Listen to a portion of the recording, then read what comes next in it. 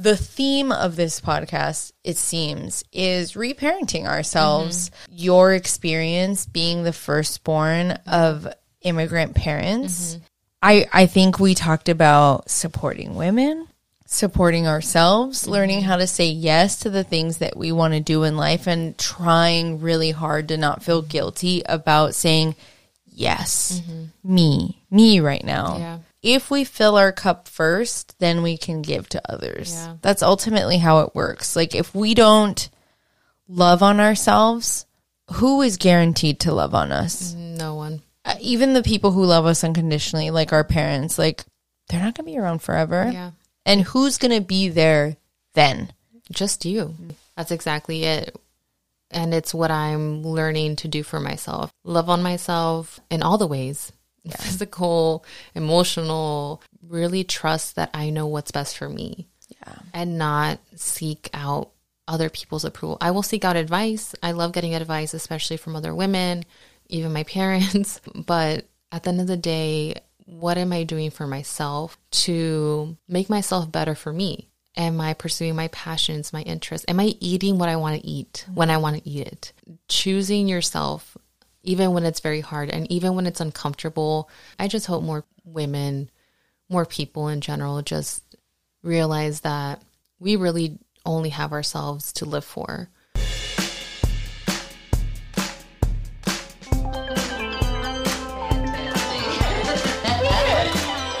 Yes, that's good. It's raining then. Delicious podcast sound. Yeah. And I was like, What? Good.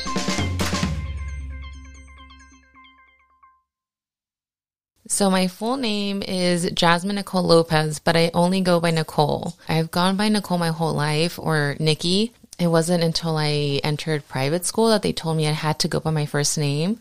I started going by Jasmine, and it just felt so not authentic to myself. My name is just a very big part of my identity, to be honest. It's kind of a reclamation. I started going by Nicole again around 2017 after I graduated college. Jasmine is just not my name, and I'm going to go by the name that I feel most comfortable with.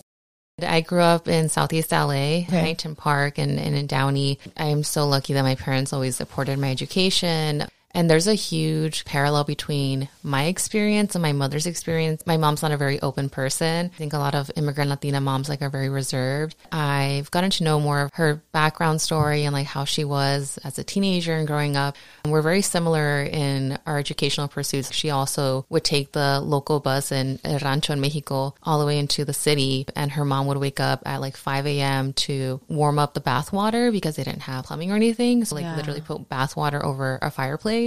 wow. So she could shower and get ready and then make her a torta or something with just beans or sometimes just cheese because they didn't have a lot of food. And so it's kind of ironic. I also was traveling an hour out from where I lived to pursue. Did you take the bus? I didn't. My parents would drive me. It was an hour commute. I would wake up at 5 a.m., get ready, and hit the road by 6:30 the latest. Wow. And we did that for the first 2 years. And then when I got my permit, my mom was like, oh, I'm done. Yeah. Now as someone who drives a lot just on my own, but also as more of an adult, I'm like, wow, she really spent so many hours in the car. At that time, we were a single income household and my dad was working crazy hours. He owns his own business. That's hard. It's really hard. So, it's a major hustle. Yeah. And so my dad actually had to stop working for a while. He lost his eyesight, diabetes complications. Oh, so wow. That must have been so hard. Yeah, it definitely is what I talk about in therapy a lot. I mean, frankly, traumatizing experience. One day he went for an operation. The next 2 hours he came out and he couldn't see because the operation went poorly. For our family to kind of be what are we going to do now? Right. My mom had... And what he must have gone through as a man, as the provider, as a person. No, it's very layered. Like you said, thinking also what he must have gone through, because for a big part of my life, I was just what am I going through? How did this impact me as a young kid? Dealing with my own emotions and in my household, we just never really talked about it. My brother, my sister, and I, we all went to therapy, but I don't remember it at all. It's actually really progressive that was even a thing. It wasn't by choice. It was actually like a very strong recommendation by the doctor. So we only went a few times. I think my parents were, one, uncomfortable with the idea of us going to therapy and worried what people were going to say, right? You know, people were going to think that we're not responsible for our kids or we're not taking care of them. They have to go see a therapist now. According to my mom, it was just hard emotionally for us to go. So she kind of like pulled us out of it. She's like, yeah, we're just going to stop doing it. And then that meant that we kind of shoved all of that down. Jeez. For a very long time until I went to college. That's when I started working through that. Even then, when I told my parents that I was going to therapy, at that time, they were still kind of like, well, why? Like, why are you wasting your money? Basically, they just saw it as like a white people thing, that white people go to therapy and they do it because they have the money. They don't have family to support them and they don't believe in God and all that stuff. So my parents were like, just pray it out, basically. I would go for a little bit and be like, oh, I'm healed, I'm good, and then stop going. And then I would get bad again. And but I think a lot of that came from my parents and my family in general just being like very anti-therapy for my whole life. That is an amazing story. His life just got turned upside down. Right. Did he get upset? Was there anger? There was anger, but I think my dad shielded us as much as he could from how he was feeling. And there were moments where I would see him get really upset or blow up, and understandably, he would crash into things or wouldn't know where things were. It was really frustrating. He was and it still is, a very independent person. Both of his parents were immigrants from Mexico. He very much so grew up with the traditional machista, masculine identity of provide for your family, don't cry, don't complain, you just work. And that ultimately was what caused him to lose his eyesight and get so sick. He was so focused on keeping the family business running and providing for not just our family, but our extended family, because they all worked there too, that he just put his health to the side. Didn't prioritize going to the doctor until it was too late. And so, yeah, there was a lot of anger, but I think it was very reserved. Latino man like doesn't cry until he gets drunk, kind of, you know, and even then he like won't allow himself to fully cry. But my dad's also the most optimistic person I know, and great. He definitely turned a very terrible situation into something positive. He's become extremely independent, knows how to work his iPhone. He knows like how to do so many things without his eyesight. Always very inspired and amazed with that aspect of it. But I do hope that one day he'll be able to talk about that with someone like a therapist. And he and my mother like kept a very like traditional Mexican household. You know, some of it was great. Like I am very close to my culture. I consider myself a paisa. I love banda. I love all that stuff too. It's so much fun. And so, and I mean, growing up, I kind of was ashamed of it for a little bit, because in schools where either the demographic was mostly white or most of the kids didn't have immigrant parents, they were like, well, I'm listening to Britney Spears and NSYNC. And I was like, I'm listening to Banda Limon and Banda Recodo. And like, I would get made fun of for that and would be called a paisa as a derogatory term. But now I embrace it. I'm like, I don't care. That's a great word. It was definitely like a culture shock to kind of go into these spaces and be like, y'all don't speak Spanish at home. You don't have the same rules that I have. Very strict rules, especially being the oldest daughter. It's around keeping up appearances, right? Oh, for sure. I mean, my mom would always say, like, ¿qué va a decir la gente? What are people going to say if I didn't have my hair done or have a nice outfit? And I would definitely rebel, wear my hair all crazy, because I was like, I don't care. And I would dress more like, quote unquote, a tomboy and play sports and stuff like that. My mom did not like it because she wanted me to be a very prim and proper little girl. ¿Qué va a decir la gente? I wasn't allowed to have a boyfriend, even though I still did. I wasn't allowed to shave my legs. I wasn't allowed to wear makeup. I was, and what were people going to say that I was out here like talking to boys and trying to be older, and very, very strict household. Again, work in therapy to unlearn that. And I only recently started really reparenting myself, which has been very, very difficult. I did not know how hard it was going to be. I mean, I've been living outside of my parents' house since I was 18 when I left to college. And even then, like, I still could not freely be myself. I remember imposing like their rules onto myself, even when I wasn't in their home. I get that. That has been a journey for me for the past decade now, giving myself permission to make mistakes and do things that are not ladylike, or that my mom would not think that they were ladylike, more authentic to myself. But it gets hard. Like sometimes I do catch myself with that Catholic guilt where I'm like, am I being too promiscuous? Am I being too showy? Or what are people going to think? ¿Qué va a decir la gente? Like I even tell myself that sometimes. And it takes a lot out of me to kind of be like, no, who cares? The only person that I care has an opinion about my life is myself. But it's hard, especially when my parents have sacrificed so much. So there was always that kind of like, oh, like I owe it to them to like be the perfect daughter. A lot of therapy, a lot of crying sessions on my own, a lot of fighting with my parents and disagreeing with them, and just kind of standing up for myself and also my inner child, realizing that they did what they could with what they knew.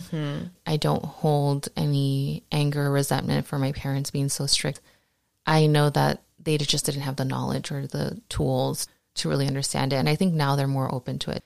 My sister, when she was in high school, she had really bad anxiety of going to school. There were a lot of school shootings happening. She got on edge all the time, so she would get really bad panic attacks. And I remember one day, I was in college at this time, my mom called me and she was like, your sister doesn't want to get out of the car. She doesn't want to go to school. She's crying in the car. She's having a panic attack. She kind of said it with rolling her eyes like, oh, she's having a panic attack. Yeah. But she was like, can you talk to her? We got to a point where she felt relaxed enough to go into school. And we made a plan for her to meet with the school counselor. And after that, my mom was like, oh, therapy must be really working for you because you really helped her. The tools that you're getting in therapy like helped you help your little sister. And then after that, my mom was very open to my sister going to therapy, getting support for her fear of going to school. A very small glimmer of hope where I was like, oh, my mom kind of respects and understands that therapy is actually working. Even saying it now, it kind of makes me sad to think about that she didn't feel like she could do that because she feels like I don't have the words. I don't have the emotional intelligence per se, like to have that conversation with your sister, like you do it. And I feel the same way. I feel like my mom and I have that same relationship. I've always wanted her to be the person who guides me through life. Right. I've sought her approval since I can remember. There hasn't been a single moment in my life where I wasn't like, I hope I make her proud, or I hope she really likes this about me, or I hope she gives me props. Right. Recently, we went through all the stuff that we had in the garage, and I found like old letters that I'd written, stuff from elementary school, and some of the stuff that my mom had saved that I had given her. In there were so many letters where I was like, Mom, I love you so much. You're the best mom ever, and I hope you love me too. And like, you can see it in my writing as a child, the desperation for her affection and love and approval. One time, I was going for a run. I was really into running at the time, and it was something that I felt really bothered my mom because like, she wanted me to lose weight. But when I did start to do things for my health, I was criticized for doing something that was like not me. I wanted her approval when I was doing the running because I was working so hard at it. And I remember walking in and saying like, oh, I'm going to go for a run. And I said it in this way, like, give me some feedback. And she gave me nothing. And I think I kind of blew up and said something like, God, like you never support me. And then she said, I'm not like you. I don't have the words like you have the words. They don't just come to me. I can't just say the thing like, and it's intimidating because I know that you can for me to just jump out and say something because what if it's wrong? Right. So I'm scared sometimes to speak. And I was like, oh, I didn't know that about you. That's really vulnerable of her to say that because to admit that is very hard. Props to her on doing that. And also for you telling her, like, I laughed when you said, you never support me because I've said that so many times to my mom. I can see like her heart breaking when I say that. She feels like she supports me in her own way. Yes, same. Interestingly enough, like you said, you starting to work out, do something that you really love to stay in shape. I'm doing something good. Like, why aren't you giving me a pat on the back or a gold star? And that's always fascinating to me because my mom is the same way. And recently I told her, I was like, oh, like I want to start going to the gym and working out and just for like my mental health and my physical health. She was like, oh, that's loca. Like, why are you going to be wasting your time doing that? Blah, blah, blah, like bashing it. I'm not telling you I'm going to, I don't know, to war or something. Yeah, like, I'm not going to a bodybuilding competition. Yeah, exactly. I'm like, I'm literally just saying like, I want to start going to the gym and like go on a treadmill for 30 minutes or something. And I think it comes from just like not having the words or not understanding how to convey support. Her default is to criticize me. And I think there is like a hint. This is just my theory. I think there's a hint of envy. I'm not doing that. So if you're doing it, like, what does it say about me? Yeah. And it also kind of goes with the keeping up appearances of it all. That has a big part to do with that, especially with like working out and looking a certain way. I know this has to deal with things that you're going through and with your body image and your health. Those are choices you're making for yourself, but I want to do something different. And it kind of feels like a personal attack on her character. Are you going to shame me for wanting to eat like tortillas? Like, no, I don't care. I'll also eat tortillas. I want to do this for me. And I would really like your support. It is so hard for them to say it. I've seen my mom physically revolt at the thought of saying I'm sorry to me. Like, like it's just, there was like a few months ago, I forget what the argument was about, but she, I don't know, got upset with me about something and I ended up being right about it. She was just like, oh, whatever. Like, you always think you're smarter than us. Mom, can you just apologize to me? Can you just say, I'm sorry I said that to you and I'm sorry I accused you of that and I'm wrong? I could see how uncomfortable she was. Like, her body was like tense and she was like, because you don't ask your elders to apologize to you. And also I was just so shocked that that even came out of my own mouth. 10 years ago, 5 years ago, if you would have told me, like, you asked your mom to apologize to you, like, did she slap the shit out of me?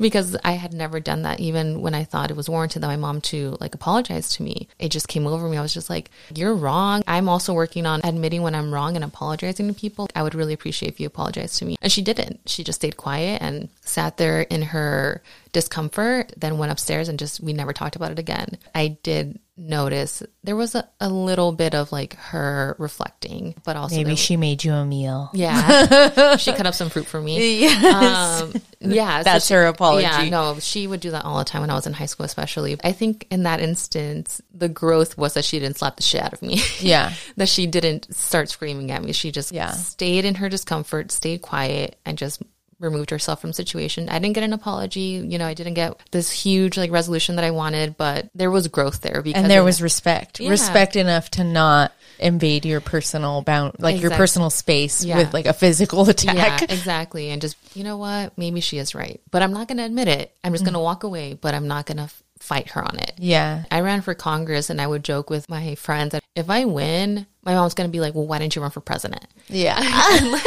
Why didn't you win the presidency? Low key, I'm not even joking. Like, I'm planning to run again for office. Hopefully I win my seat. I think that's what's going to happen a few days later. She's going to be like, are you going to run for senator now? Are you going to win that? And just like, yes, I am. Yeah. I'm just like, I just have to come to terms with, is it good enough for me? Yes. Okay, great. Like, I'm happy with my decision. It's always kind of still lingering. Are you going to give me a round of applause? I always had that desperation, like similar to you. My current feeling is that I want my mom to just accept that I am a evolving individual.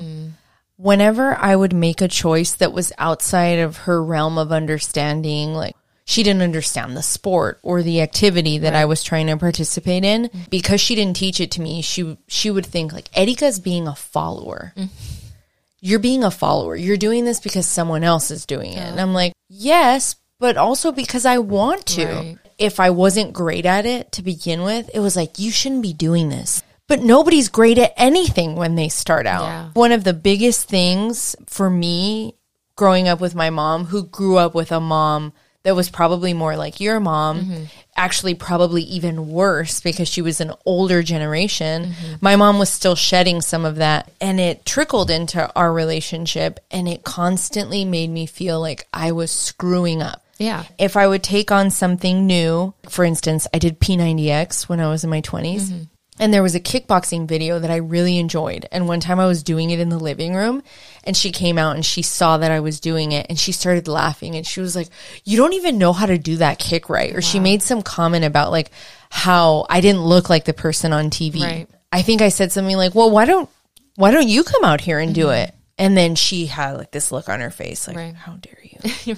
But you started it, you know? And it's this idea, I think, in her head and in her mother's head, that in order to participate in something that you already have to be great at it. For sure. Which is unbelievable. There are things that we are naturally good at. Right. But then we've got things that we can branch into and grow into because we try and we work at it and we give it our all. Yes. Like running for Congress. Yes. Yes to all of that, because that is also how my mom was raised. Older generation in Mexico, in the rancho, very, very strict. I mean, compared to her, I had it more easy. I did have more freedom. And I think as generations go on, you start breaking those generational curses. And I had the freedom, which is ridiculous to say, but it was a freedom to be allowed to go to college outside of Los Angeles, literally across the country. At first, my mom was like, what the heck are you doing? This is not okay. You're a young woman. You're going to be there by yourself. All these terrible things are going to happen to you. But then she kind of came to terms with it. That never would have happened with her own mother. Her mom would have never allowed that to happen. How did you do it? Like, did you just say, I'm going to do financial aid? Because I assume that if she didn't want you to go, she was like, I'm not helping you pay for any of that. So I did get a lot of financial aid. And that's one of the reasons why I went to that school specifically. Didn't know it at the time, but unconsciously or maybe even consciously applied to schools all outside of California. There was really no choice. I was like, well, if you want me to go to college, I have to go out of California because these are the only schools that accepted me. I was just like, you know what? I need to do this for myself. So she did give me the silent treatment for like a good week. She was not excited, and I was all excited about my dorm and like buying Translation, stuff. I'm going to miss you. Yeah, exactly, literally. And I was just like, okay, like I was just trying to get her like as excited as me. And silent treatment, not excited at all. She realized, one, that this was an amazing opportunity because it was a good school, and she was proud of me in that sense. Two, she was also like, you're going to grow up. You're going to become more independent, and I think that's good for you, even if it's going to hurt me and it's going to be very painful. They did end up helping me pay part of my tuition, and then most of it was financial aid and work study. It was a combination of all those things, but I think at the end of the day, my parents always valued education so much that they were like, we're not going to take that away from you, but we are going to torture you for the week before you leave and be really rude to you because we're upset that you didn't ask us for advice. Like sometimes you just have to like fucking put up with that 1 week of silence. They get over it, and then everything is fine. So. I'm so glad you did it. That's something I didn't have the courage to do it. I think the one time that I mentioned to my mom that I wanted to go away for college, she's like, that's not happening. Yeah. And as soon as she said that, I was like, okay. It switched it off in my head, like that's not happening. And it never occurred to me even that I could do it. Yeah. Anyway, go into debt and who gives a shit? Here I go. I never pushed myself through that fear. Like, why didn't I go? Yeah. Why didn't I go? Yeah. I mean, you didn't know better, right? I didn't know. Yeah. And that's totally fine. And I think that everyone has their moments where they're like, fuck it. And it can come when you're 18, 40, whatever. It doesn't matter. There's no timeline for that. And honestly, I think I was a lot braver when I was 18 when I told my parents, like, fuck it, I'm going. That's sweet. Now I definitely am more cautious or nervous to do things without knowing if it's going to be successful. Having that fear instilled in you, if you're not going to be good at it, don't do it. Yeah. I mean, when you're 18, you think you're invincible sometimes, and you're just like, fuck it, like I'm going to go and I'm going to be great and it's going to be awesome. Not going to lie, those 4 years were very fucking hard, and developed a lot of anxiety and depression from being at a predominantly white institution in the Northeast. It was something that took a lot of bravery for me, but also I think... That's awesome. Good for you. Yeah. Fuck yeah. Cheers to that. Yeah. Again, I started replaying those doubts in my head that my parents taught me. So in college, I would be like, I'm not going to try something unless I know I'm going to succeed at it. I wouldn't apply for a scholarship or a fellowship or something like that unless I knew I was for sure going to get it or get very close. And that was because of my parents' voices in my head of like, well, why are you even going to try if you're not going to get it, if you don't know? And probably from like 19 until I ran for Congress recently, I had always played it safe. I'm going to apply for the job that I'm probably going to get at a safe, comfy job with a good salary. I'm going to have a stable apartment. Like, all stability was all I wanted all the time, because that's what I was told I needed to have 100% of the time. No problems, like no worries, just put your head down, do the work, pay your bills. I had like a terrible health scare in 2020 where I had a really rude awakening where I was like, what the fuck am I doing with my life? I am living my life for my parents. Yeah, I am doing everything out of fear of failure, out of fear of not being stable and not having a job, all of that. And I'm so miserable. I almost lost my life because of it, because I was working myself so hard. I still hate everything. I still hate, frankly, myself, like my job, my apartment, all of it, because I'm not choosing myself. And the universe had to give me a really rude awakening. girl, it's either now or never. Like, you either choose yourself now or you're never going to do it. And so I decided to run for office, run for Congress, and pretty insane of me because usually when people run for office, they start off very like local or very small. Fuck it, I'm going for Congress. Yes. And I love that. my friend was like, that's honestly very typical you. You're like all in or nothing. And I was like, I just don't want to let the fear hold me back anymore. What is the scariest thing I could do? Put myself out there and run for this very difficult position against all these other people from the outside seem more qualified than me, but honestly, they turned out not to be. As I got to know them more, I'm just going to fucking go in, like just dive into the cold water. Amazing. I came out a completely different person. That's wonderful. I didn't win my race. It was a very difficult race to win. I came out with so much more than I ever imagined. And it sounds very cliche because it was like after a near-death experience, like I changed my life. And no, and I still have moments where like I am an asshole to myself. I am very hard on myself. I still need to work on a lot of reparenting stuff, but it's very different dynamic with my own inner child and myself and how I speak to her and I speak to myself. Doing something where there was an 80% chance of me failing, which was running for Congress, and doing it full force, trusting myself. I'm going to do it no matter if the consultants, the politicos, my mom says that I'm going to fail. I'm still going to do it. That was the first time in my life since probably, like I said, when I was 18, going across the country and being like, fuck it, like I'm still going to go. Yeah. And and that was the first time I did that in a while. And even in the beginning, my mom was like, ay, mija, like, why? She told me, like, I don't think you're mentally strong enough. Oh.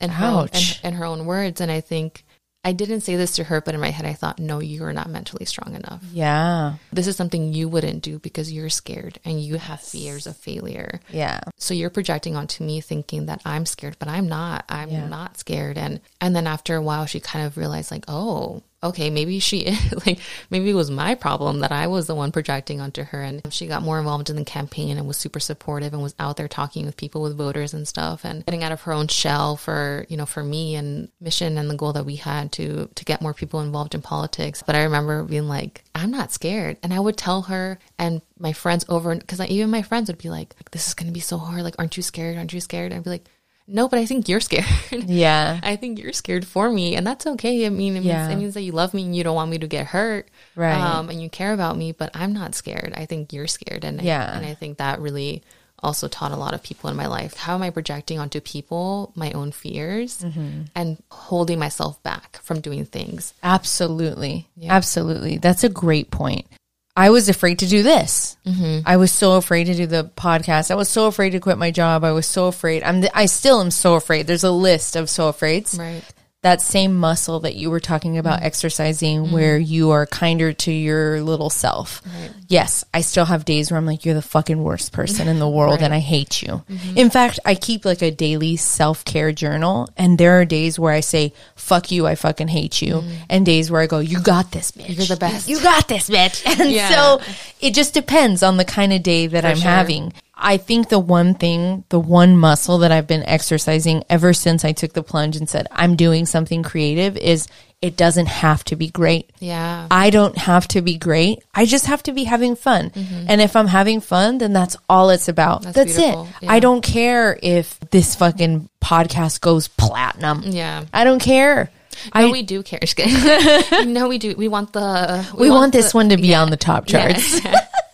We do want to become millionaires. Well, this is important for people to hear because so many of us are trapped in that way of thinking. I know some people in my own circle who I think are trapped in that way of thinking. Yeah, for sure. The most important lesson from your story is that we should be the center of our own universe. And we should constantly be nurturing ourselves and helping ourselves grow so that we can get out there and do whatever it is our purpose to do.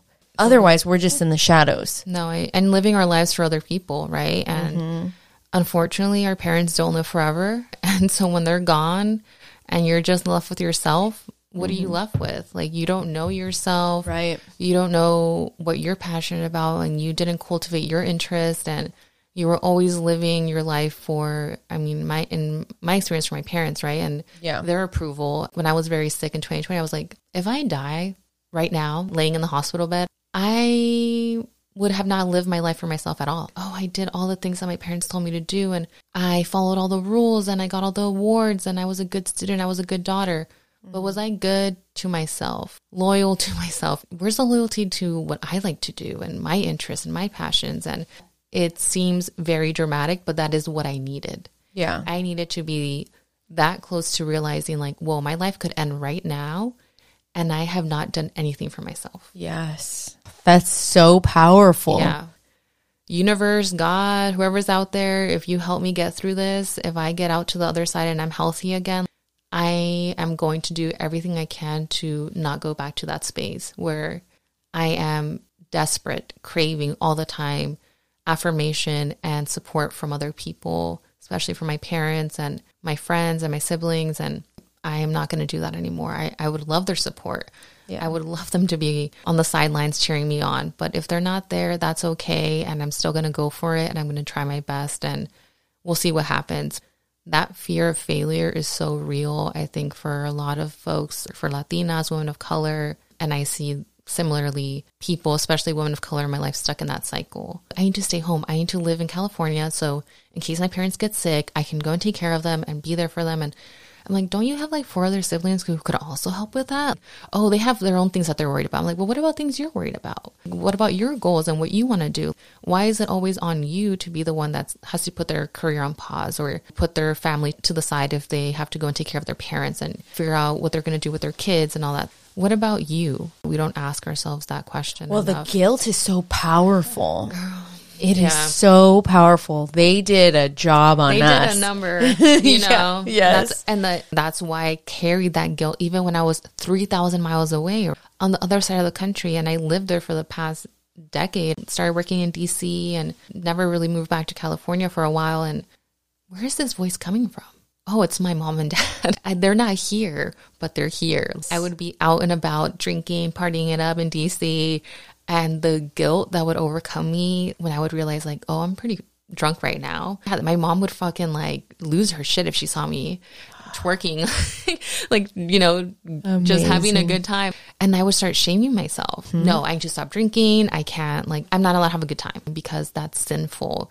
That's shameful. ¿Qué va a decir la gente? What gente? Everybody's fucked up right now. My friends could not give a shit about like the gente that are here. Like they don't give a shit about me like being fucked up. 3,000 miles away, I could still hear my mom's voice be like, "Ay, una señorita no hace eso. Like don't go out late." Always replaying in the back of my mind. It held me back from enjoying a lot of moments, even just my youth. Being a 20-something-year-old in a young city, being a young professional, no kids, nothing to worry about, going out partying and drinking. Yes. Until now I'm just like, you know what? If I get fucked up and I want to shake my ass, yes, I'm going to fucking do it. And and the next day I'm going to be proud about it and talk about it at brunch with my friends, loud and proud. Not slut shame myself, you know, right? Because that's something, like that's another thing.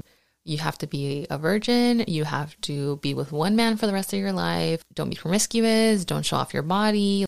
I had to seek out professional help, like an actual like sex coach to work through that. Living in fear of my sexuality and my body and my want to express myself. I can't do this anymore. And I had like an amazing sex coach that really just taught me embracing my own sexuality, my beauty, all of it, but also doing the mental work, you know, not just the physical work, but like the mental work of letting go of that guilt. And how are you managing that now? Because I know you said that you had that experience and then you were like, I got to figure something out. I got to figure out how to love on myself and do what I want to do because up to this point, I haven't done that for myself. Right. Do you think the guilt kind of just went away after that? Do you still deal with it? Oh no, the guilt is still there. Okay.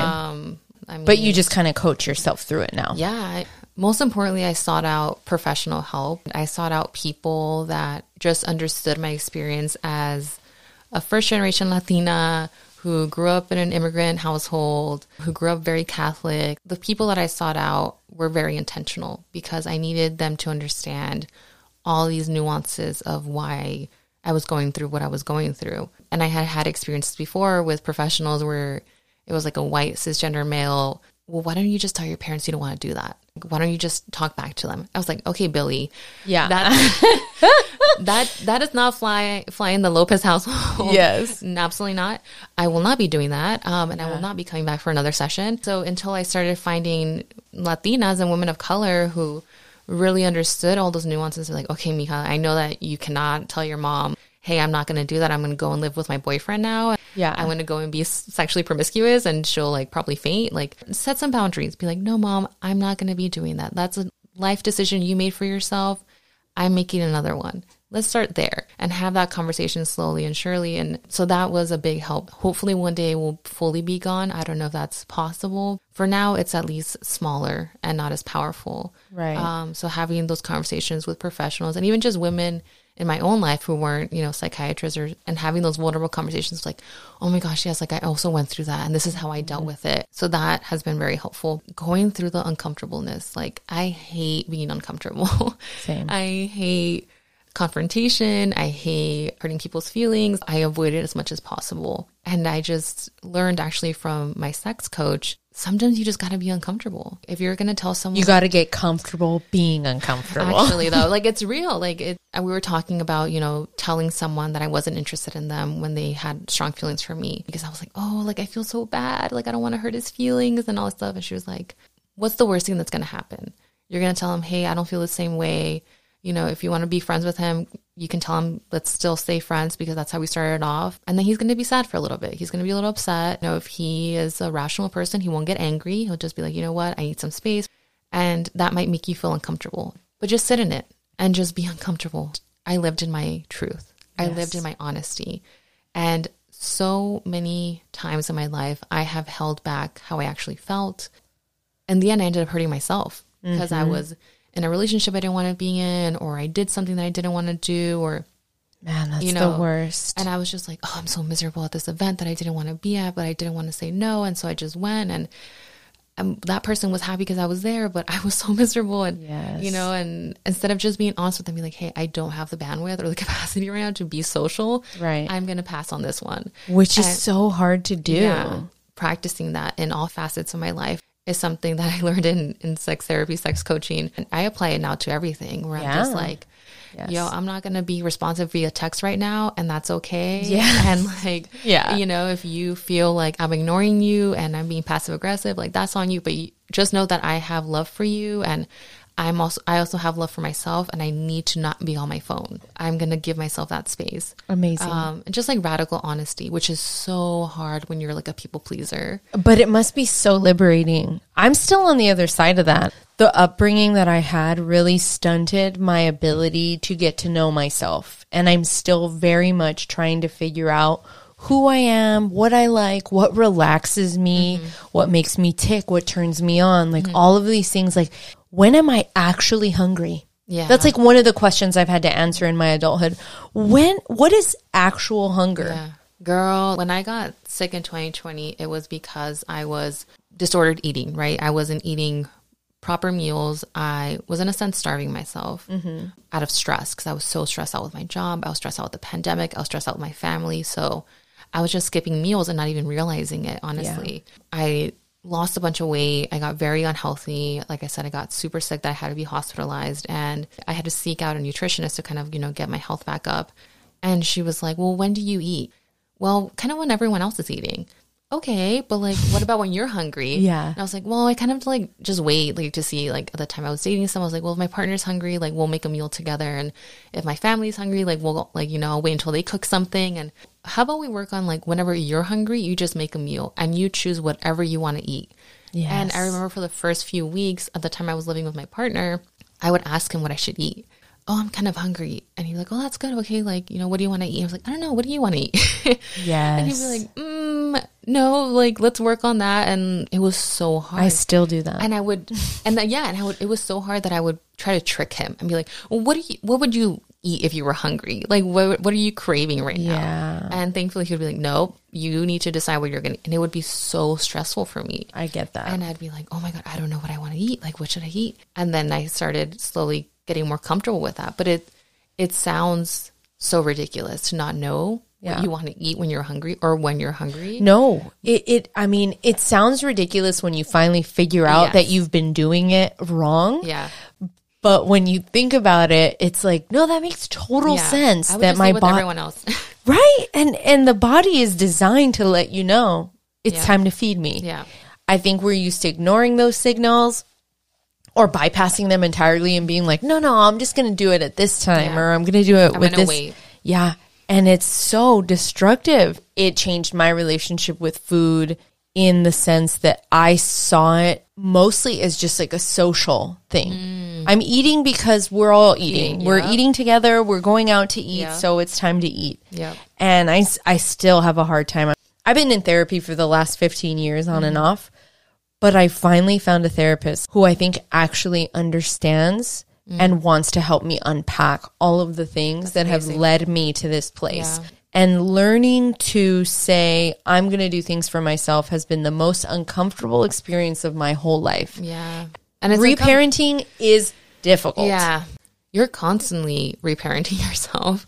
Honestly, I don't think it ever stops because we got a number done on us. Like our parents really instilled, for better or for worse, some of these traits and beliefs about ourselves that you really have to cherry pick and be like, okay, I want this. I want the hardworking, humble, good to everyone, polite to everyone, which is something I was raised with.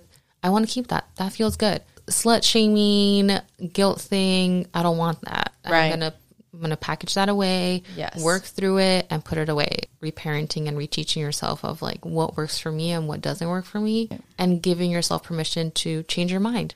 Being super competitive with people, not wanting to be a mentor to people. Like, I was like, that's not me. That doesn't feel good. So now I'm just like, fuck it. There's room for all of us at this table. And especially the animosity that's built between women where like we have to be in competition with each other. Why? Yeah. We are so powerful in numbers. We are so incredible. We are amazing. Women, I love being in a room full of women. Yes.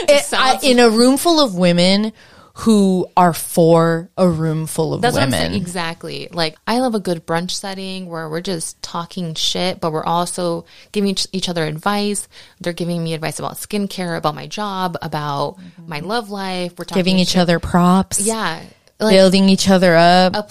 You winning is not taken away from me. Right. And me winning. And I want to celebrate you, and I want you to know that I see you and I'm happy for you because you don't know if that person doesn't have anyone cheering them on. You know? And that support, it should be unconditional. Yeah. One of the hardest things that I've had to break in my own mind is this idea that I should dislike somebody if they're not conforming to the norm.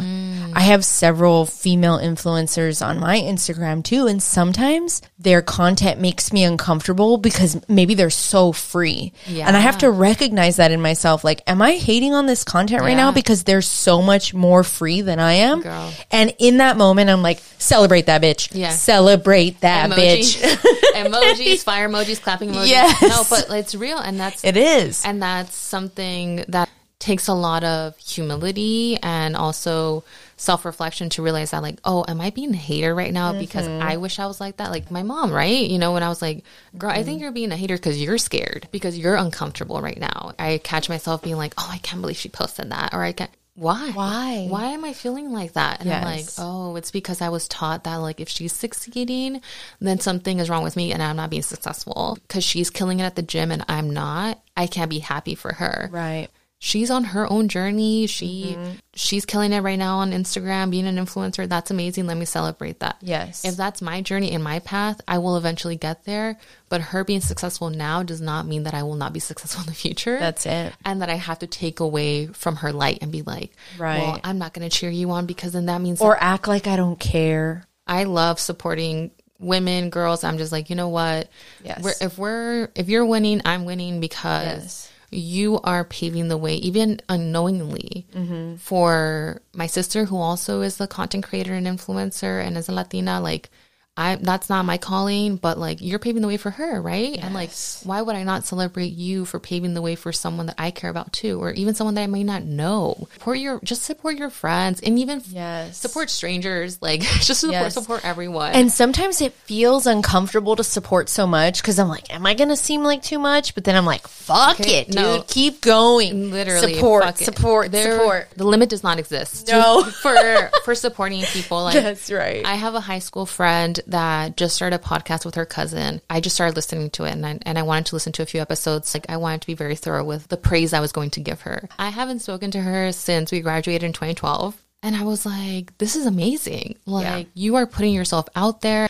I'm so excited to write that message and like congratulate her. And like, she's going to probably call me Jasmine and be like, Jasmine from Nordium Academy. I don't care that we haven't spoken in that means so much, decades. even if she doesn't say it, because every single person that reaches out to me and supports the podcast and tells me that they enjoy listening to it, people who said it was one of their top 5 podcasts last year, amazing. like that, it fuels the passion that makes me want to keep doing that it. makes me so happy. Yeah. It really helps. Yeah. It helps because I would be lying if I said that I didn't want someone out there to like this. Of course. No, that's real. So even if one person or 2 people say like, hey, that was really cool, or I really enjoyed listening to this, like that is music to me. Tell people that you're proud of them. Tell Please. people that you love what they're doing, because you don't know if they're on the verge of giving up. Even if they're already celebrating themselves is another thing. Because sometimes people are celebrating themselves and that makes people uncomfortable. And be like, I'm not going to give them more hype. Right. It's like, no. No, give them more. Yeah. No, literally. Like, and sometimes you hyping yourself up is not enough. No. And you need someone and else. it's hard to be your own support system and your own cheerleader. Yeah. I'm going to bring up this woman that I met at a wedding last year. This woman shows up to this wedding. She's like an older woman. She's got like purple and pink hair. She's so free. She doesn't have a bra on. I can already feel that her vibes are excellent. That energy. Yeah. We're talking about how women have a hard time accepting compliments. And she was like, I have trained myself that when somebody pays me a compliment, I don't just say thank you. I say, thank you. It's true. I love that. And I was like, oh my God, just practice it. And so while we were there that day for the wedding, there were several times where I got a compliment and I'd say, thank you. And I feel like I'd kind of put my head down and she was like, anything else? And I was like, it's true. You like whisper it. No, it's true. literally. And so for a while I was pushing it onto like every female that I would come in contact with. I'd be like, when I pay you a compliment, I need you to say thank you. It's true. And that's beautiful. This idea is so like foreign, and my mom was really uncomfortable with it. Like, how could you be like a braggart? How could you hear me gasp when you said that? I was like, what do you mean? You actually take the compliment and acknowledge that it's true? It's jarring. It is jarring and it's uncomfortable. You need it. It's so good. And I found that in the time period where I was consistently doing that, I was like, man, I'm really feeling myself. I'm really feeling like so powerful and on top of the world just by acknowledging my own power and strength. Because you're affirming it. Right? And you're putting that energy out into the universe. When people say like, oh, do affirmations in front of the mirror and say, I am beautiful, I am smart, I am capable. Like, yes. And the more you say it, the more you start to believe it. I think that's like a mini affirmation right after saying thank you, saying it's true. Yes. I am it's strong. I am beautiful. I am smart. Like, I am killing it at life. It is such a powerful vibration of energy that you're putting into the world. Of just like, and you can feel people go. I'm sure. Yeah. It makes people feel almost a little sick because they can't imagine acknowledging their own. And if I could do a study, I could probably guarantee you it's mostly women of color who are like, I don't want to. I'm sure men are probably, it's true. I know it. They don't even say thank you. They're just like, yeah, and what? Yeah. Okay. Like they don't even need the compliment. No, but they're fine. The world loves them. It's true. For women of color, we're like, we're taught to be humble, right? We're told, don't sing your own praises. Don't talk about your successes. No. Let someone else do it. And then when they do it, make sure it's not true. Yeah. Be like, oh no, like it was nothing. Like, even if it was a lot of work, I'm going to start practicing that. But I do know that it's going to be hard for me in the beginning for sure. I know why we do it, but it's just like, it's so frustrating. It is the most frustrating. To be like, we can't accept a compliment. Even just saying I'm proud of myself is so difficult for me personally, but I think for a lot of women in my life to just be like, I did that. Yes. Well, I know that you're not patting yourself on the back, so I'm going to do it for you. Make you say, I'm a badass bitch. Yeah. Because you need to hear it from yourself too. Yes. Like, I can tell you every single day, but if you don't tell yourself, you're never going to believe it. No. And You're absolutely right. and then also you fall into the trap of like, I'm only a badass bitch if someone else tells me I am. And you need to start practicing that on your own when no one is around and just be like, that's who I am. I believe it. It's true. And just leave it at that. No excuses, no trying to rationalize it. Be like, oh no, well, anyone could have done this. No, just. Not like you did it. Yeah. Not like you did it, queen. Yeah. There's never enough support for other women doing amazing things. And even women just doing everyday things. Girl, you got up today, you drank some water. Yeah. That's amazing. I'm going to clap for you. Like, Yes, definitely a tradition in all Latino cultures for is sure. that what women bring to the table is we're polite and we're good looking. And if we are not those things, then like, and we're submissive, people pleasers. Yes. We do what we're told. We're pretty girls. yes. And we sit in the corner and we are just seen and not spoken to or And that's listened to. unbelievable pressure. I mean, girl, we were told, I was told, calladita te ves más bonita. Right? Oh my God. Literally told, if you're quiet, you're beautiful. I believed that for a very long time. I mean, but it did not pan out well for my family because I never shut up. I'm a Gemini and also just a very curious person. So, and my mom would be like, mija, calladita te ves más bonita. I mean, right now, this is an adult conversation, blah, blah, blah. And I'd be like, what? Like, I'm just asking questions. Like, I'm just curious. I just want to learn. And it was always like, shh, Yes. calladita, calladita. And it is so ingrained in us that's how we have to be in order to be respected, seen as attractive, seen as, shrink yourself, silence yourself, because that's not attractive for you to be out there and be seen. Realizing like, no, I can have a loud laugh, a loud sneeze, or whatever. I can wear something scandalous and have like all of me hang out. And still be hot and respectable. I don't have to be the prim and proper calladita, mija, all the time. No. At this point in my life, when I worry about judgment, when I spark a joint, when I make a decision that's contrary to the way that I was raised, and I have that thought of what are the people going to think, que va a pensar la gente, I think if they think something negative about me, that says more about them than it does about me. I'm doing the work. And if they're still in a place where my life matters more to them than their own, that's their work to do. I was having this moment of reflection a few weeks ago. I'm a little bit of a hypochondriac, so I always been very particular about taking care of my health. Going to go get a pap smear was right. controversial. Yes. My mom never talked to me. I had no idea. It wasn't until this white girl in college told me about pap smears, and I was like, oh, I should probably get one, just like everyone else should be getting one. I was like, well, I can't ask my mom about that because the one time I asked my mom about how does birth control work? Like, what does it do? It was such a terrible conversation. She was screaming and yelling at me, basically calling me a slut. And I was like, girl, I'm not even sleeping with anyone. I haven't had sex. Like, I'm honestly curious about the science of birth control. Like, how does it prevent you from getting pregnant? If I couldn't ask my mom about that, I'm definitely not asking her about a pap smear and about STI testing. I remember making the appointment. At this point, I was back home for the summer from college. I was like, I'm just going to do it. I'm going to make an appointment at Planned Parenthood and I'm going to go. And I made this whole elaborate ass story. I was like, I'm going to go spend the day with my friend. Like, of course, a girl. I'm spending my friend with Becky. Like, just so my mom had no idea. I turned off my phone because I was so paranoid they were going to be tracking me for some reason. They don't do that, but I was just so scared they were going to find out. Oh my gosh. And I remember like being so on edge. I was not even having sex at this point, even if I was, but I wasn't. And I was just like so ashamed. I recently tweeted about me going to get another pap smear recently. Hey y'all, like today I'm going to go get a pap smear at Planned Parenthood. Like I'm so thankful that I have access to these services. And right now I don't have health insurance, so it's free. And like, dude, me talking about getting a pap smear, even to a close friend at that point, like a few years ago, never would have happened. Right. So the fact that I tweeted it out and was like, yeah, I'm getting a pap smear. Yeah. I have a vagina and I'm getting it checked out. And I'm getting it checked out. I'm going to be naked on a table. Like, never thought I would do that. But it was things like that. You said, like, I'm just going to bring myself authentically and be like, yeah, I am a person. I'm a woman who goes and gets pap smears. puts her legs on the fucking, like, whatever they are. Yeah. And spreads it. Yes. And lets a whole ass stranger see my vagina. Yep, that's me. And I do it for my own self and my health.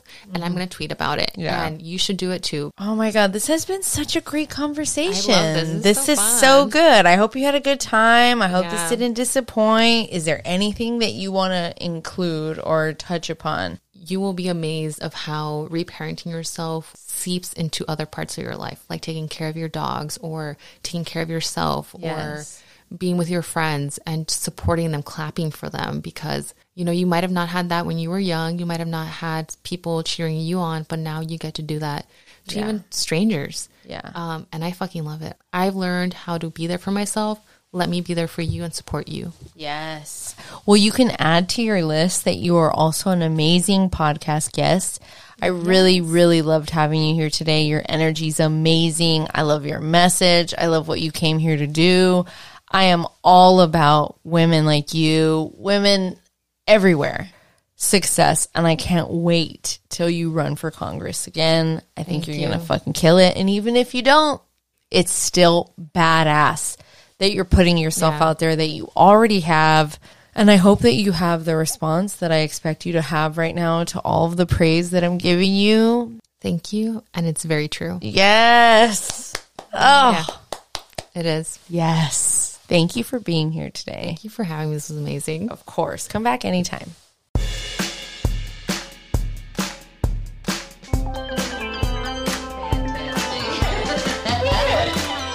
Yes, that's good. It's raining then. Delicious podcast.